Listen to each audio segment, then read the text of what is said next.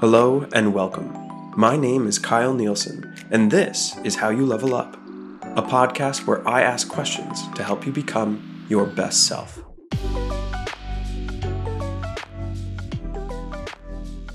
Today we ask, what is empathy?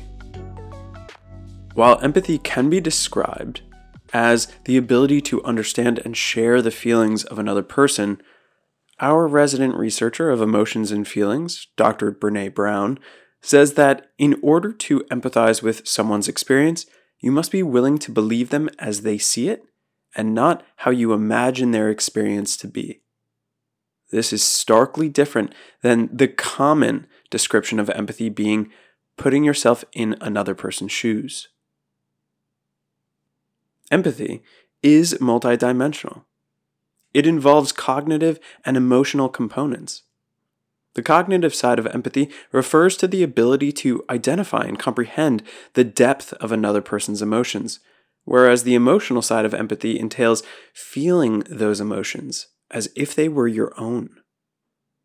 Both of these contribute to our ability to believe, feel, and respond to the emotional states of others.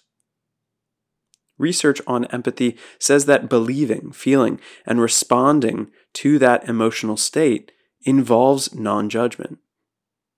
More clearly, there is zero judgment in empathy because judgment means that there is a preference, and there is no preference within empathy. In negotiation, emotions can quickly bring the chat to an impasse or an end. So your ability to recognize, understand, and believe the emotions of another is critical in your negotiation ability. And the surest way to recognize someone else's emotions is to recognize and understand your own emotions. So what are some examples of empathy that we can look at? Well, empathy can manifest in the form of active listening, which is just you paying full attention to the speaker, making an effort, a concerted effort to understand. It can take the form of validation, acknowledging the other person's feelings even if you don't agree with or share the same perspective. And it can manifest in the form of body language, which is mirroring the person's posture, facial expressions, or tone of voice to demonstrate solidarity. And you might not even realize it, though this happens without your conscious awareness. So if you are actually experiencing empathy, you'll do all of these things. In thinking about actively listening, validation, and body language, empathy is often confused with other emotional experiences or behaviors such as sympathy or compassion, even agreement or approval. Sympathy involves feeling pity or sorrow for someone else's misfortune, but doesn't entail sharing or understanding emotions. While empathy is part of compassion, compassion is more than just empathy. Compassion also involves a response to the suffering of others. And for agreement and approval, empathy doesn't necessarily mean you agree with or approve of someone's actions or opinions. It is possible to empathize with someone while maintaining your own viewpoint and values. Now, knowing that empathy is valuable as a tool and a skill, it's good to also note that empathy can be draining, especially when it is constantly and consistently activated. Normally, people who constantly and consistently feel empathy are called empaths. Empaths are people who have a strong sense, even obligation, to feel empathy for others. And while their intuition and sensitivity to emotions are normally a result of their childhood, they feel burnout from empathy most often. We often hear about burnout typically related to work because this is where most often stress is generated. Though the burnout that empaths feel comes from feeling empathy for a lot of people and a lot of things. Now, our enhanced technical connection to one another via social media only activates empaths even more because each time they feel empathy for someone over the web, it's a bit of emotional energy that they could have had for the people in their life or themselves. Empathy contributes to burnout in a number of different ways.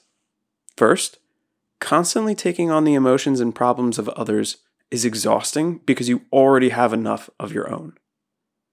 Empaths might feel anxiety or depression or emotional fatigue, especially if it's part of their regular job. And this is particularly true for people in helping professions like healthcare workers, social workers, or those who are exposed to high levels of stress and trauma. And secondly, empaths can have a lack of boundaries. As highly empathetic people, they may have difficulty saying no or setting limits on the demands placed upon them from others because they feel for others and want to help. This leads to taking on too many responsibilities, which means neglecting your own needs. Empathy is an important interpersonal tool. It is vital for establishing connections with others, for building trust and fostering collaboration. It is necessary to regulate how often and how much empathy you feel. The amount of empathy you feel for your family, a close friend, or an acquaintance does not have to be the same empathy. You can feel different levels of it in response to different circumstances, and you're not a bad person for doing so. And in saying this, when having an important discussion with someone, being void of empathy is also not the right path to clear and effective communication. There is a balance that must be found and felt for the right amount of empathy, appropriate to the circumstance. And sometimes this is set by your boundary. So where is the empathy in your life? Where in your life is there too much empathy that you are giving out? And where is there not enough empathy that you could give?